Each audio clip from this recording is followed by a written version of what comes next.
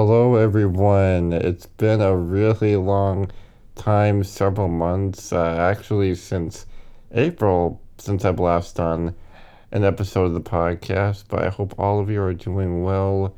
How are you? What's going on with you? And I apologize for not recording for such a while. I've just had a very busy and interesting summer and the end of spring and just everything changing. And I've been going through a lot of, let's say, rediscovery of myself, growing in myself, and just learning a lot of new things about myself that have been held back for so long at such off times. And a lot of new things were done, and ways for me to grow just kind of all happened at once these past several months, and things that would take place over many years for people, and so it just happened a little faster than most. So in such a condensed amount of time, and so I'm sorry, I just been really busy, and glad to be back with y'all to just talk about what's going on in the world. Let's talk about things from a disabled perspective. I've actually been getting back into performing stand up comedy. I've kind of been doing it on and off for the past 5 or 6 years, but over the past month, I've kind of gotten back into it full swing, performing down in Milwaukee with the help of my parents and some friends who take me at different times. Thank you for them. And yeah, it's just a lot going on with my relationship with God right now. And I hope you're doing well in your own relationships with God. And meanwhile, I think today we're going to talk about just the wonder of God's timing.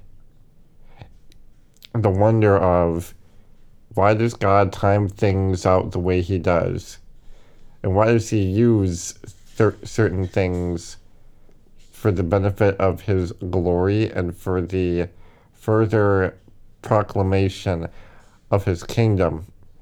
And then we kind of are stuck in the middle here, wondering what the heck is going on in our lives. And why is this happening? Why is this person treating me so bad? And kind of like what I've been going through this past summer. We're gaining new relationships and losing other ones. And sometimes things just get a little freaky and weird in life and in our relationships. So it's been very confusing. It's been a lot to sort out. And then going back to how God's timing tries its best to make sense of all of this. Just all the chaos going on around us. And with that said, back in June, I did a sermon series at my church on the Old Testament minor prophet of Habakkuk, or Habakkuk. And I think that type of study and that book of scripture and what God is speaking is very relevant more often than we think so, or more so than we even realize.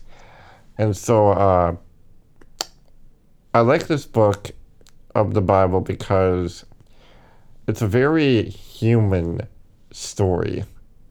It's a very human way of just speaking on God's not only timing, but the answers he gives us. And to sum it all up, I want to talk about this today because not only have I gone through this over the past few months, but we all go through it, I think, on a daily basis.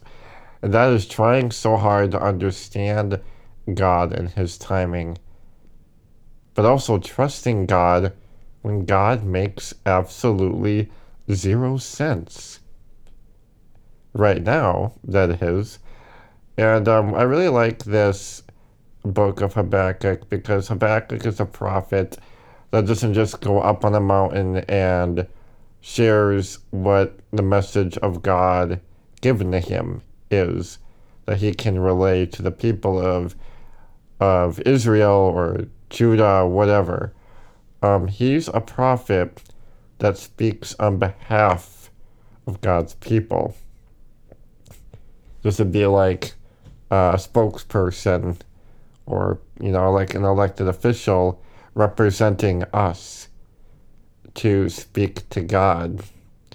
So he's a prophet for us, a prophet to voice our confusion and our frustrations in a way that we can try to get God's attention.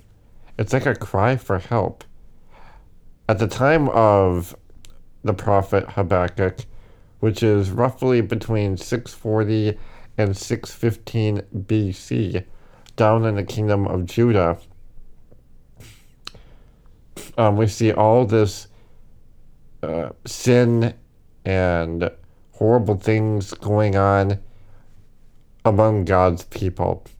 God's people are doing very sinful things, and they're just embracing injustice, embracing idolatry. And that's why we get the idea that Habakkuk is the prophet called the embracer. Because in the midst of struggles and pain and confusion, he shows us how to embrace God during all those things. Even though we know how to embrace God, we pray for things, we still make the wrong decisions. And so a lot of this book, it's kind of like a psalm. It's very similar to a psalm. In fact, if you read it the right way, you could easily confuse it for a psalm. And so God's people, just like today, they're asking all these questions. Why are you allowing this? And yet, why are you using our enemies against us for your glory? That makes no sense. You see, at this time, because God's people were in such rebellion and wanted to do things their own way, whether it's through idolatry, taking justice into their own hands, being little vigilantes, and just embracing sin because they are dissatisfied with God's answers. And yet when Habakkuk does give out these frustrations to God, he vocalizes them and everything. It's a lot like the relationship between a parent and a child. Parents know better than a child, of course, more than often they do. And when a kid or the child is struggling, he's confused, he's crying, he's whining, everything in between. The most common question that kids love to ask is why? And that's because whatever answer the parent provides them, it's never good enough. And so at this time in Israel and Judah's history, or just God's people in general, there was a time coming soon where their wickedness was going to be judged and taken care of. But to do so, God does it in a very unique way for the time, as they saw it. See, this is right before the invasion from Babylon, and when Babylon took captive God's people for at least 70 years. That's not going to happen yet. That's a little bit in the future. But the point of this is, how can God use a wickedness? Now, the Babylonians were far more wicked and evil and sinister than what God's people were doing. I mean, in a way, that's not saying much, because God's people were being very sinful and wicked. But then God is going to use someone even more wicked than themselves to bring the delivery of God's people. to use the enemy of God's people for his own divine purpose, that makes no sense. It never will make sense. It's going to happen more and more. Because what it comes down to is, how is God using something that's bigger than us, that's more sinister than us, as a lesson to put us in our place? You know, there's injustice all over. The law is no longer capable. God's people are dismissing the law. In other words, they are dismissing the standards of God himself to pursue their own righteousness and standards. The justice of God has become perverted. The righteous are surrounded, and the law has become paralyzed or broken. We go through these confusing times day in and day out, and nothing in history has really changed. Not in biblical history, not in human history, heck, even in the not-so-old American history, all that is going on in living in rebellion against God.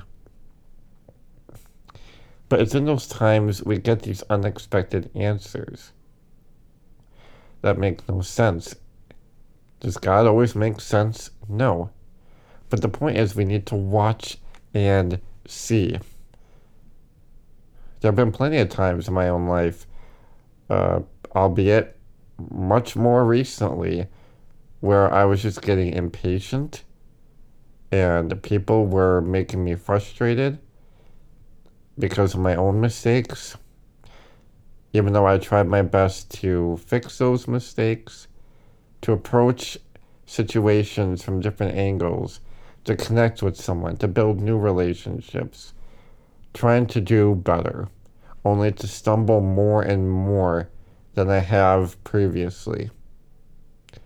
To be treated like you're nothing, to be treated like your feelings don't matter, to be treated like you don't matter, like you're a bug. And sometimes, you're just tired of it. You're tired of the heartache, you're tired of the disappointment, and you wonder, okay, God, when is your timing? How many cyclical seasons are you going to make me go through of all this pain until I get it? I think I get it, Lord. I think I get what you're trying to tell me. Maybe we don't. We think we do, but maybe we don't. And in the midst of all that, we make mistakes. We choose to go against God. We rebel against him. Open rebellion. But then you look at what God's doing here in the book of Habakkuk throughout chapter 1. The constant questioning of God's sovereignty. How God uses and allows sin. And yet it feels like he does nothing. To allow corruption, violence, and sickness. How much longer and deeper does this valley go? How much more can my heart be broken? How much more can the depression eat away at us? How much more can your mental illness get to you? Can your anger compromise you, or your relationship, or your marriage, or your family, whatever it may be? How much longer will God allow our loved ones to suffer, no matter how much we pray for miracles? Do miracles even happen anymore? Today we get to that point. God, you did all these miracles throughout Scripture, throughout the Old Testament. We know of what you're able to do. We know that you can do it. Yet why do you allow X, Y, and Z to happen? What is going on in your timing? We cry out for help, and you give us unexpected answers that just don't make sense right now. But as we see just a little bit in chapter 2, there is a justice and grace to be seen. To watch and see what I am doing, saith the Lord. To see what you are doing in the midst of all the pain and in the midst of all the struggles. You know, there's just been so much over these past several months that made me question a lot of things. I've been learning a lot in my life as a pastor, as a young man, what kind of relationships I want to have, how far will my confidence take me, and how much further can I be destroyed. It's all these questions we ask that we can relate with God's people in this book of Habakkuk of the Bible. How much more suffering will you allow, and sin will you allow, and why are you using sin of other people to put us in our place? I think it just shows the grand plan of God. When we make these decisions to be impatient and choose our own ways, not only is that a sign of testing God, but also shows a little bit of lacking faith. I'm not saying that a greater faith will do better for you in your life than those of less than, those who are less than in their faith. I'm not saying that faith is your progress bar, that the more faith you have and the harder you pray, that the more blessings you will be given. No, this isn't a prosperity gospel. No. What matters is the faith the size of a mustard seed, because it shows that even in your mistakes, you still consider God. If you have a complete rejection of God and the Holy Spirit, that's a different discussion altogether. But because you still have that faith the size of a mustard seed, that is more than enough to get God's attention, and He hears you. But just because He has give us the easy answer, the most robust answer, or the answer we just want to hear, just to make us take away the pain for a little bit, that's not what it's about. It's about God giving His answer that He is going to give you, and whether or not you're going to take it or leave it. Do we trust God enough when He says no?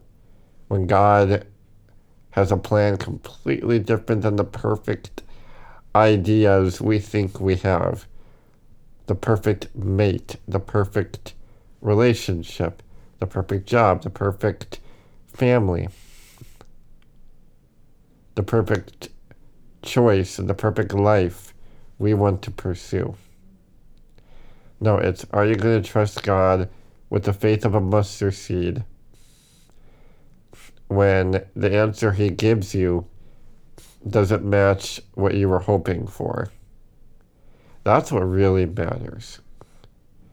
And as we continue this series on God's timing, I pray that you take everything lightly, to think about where you're at, to think about all the things you've started new this past year, and all the new things that are coming up for you very soon. I just thank you for all that you do. Let's pray together, shall we? Dear Heavenly Father, I thank you for bringing me back to this podcast. I praise you, and we praise you in all of our iniquities and all of our shortcomings, Lord. We've made so many mistakes against you. We hold a lot of secrets. secrets that will eventually come to light. But in the meantime, Lord, we embrace your grace in times of confusion and in times of when you allow things that we have no idea what you're doing, Lord. We just praise you and we will worship you and trust you with as much faith as we can give, Lord.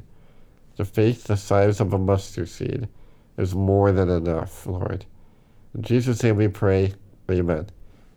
Well, thank you so much to listening to this delayed episode 52 of Candy Schlepped. I am your host, Reverend Jordan Schrader, and I will talk with y'all next week. Take care, God bless, and stay classy.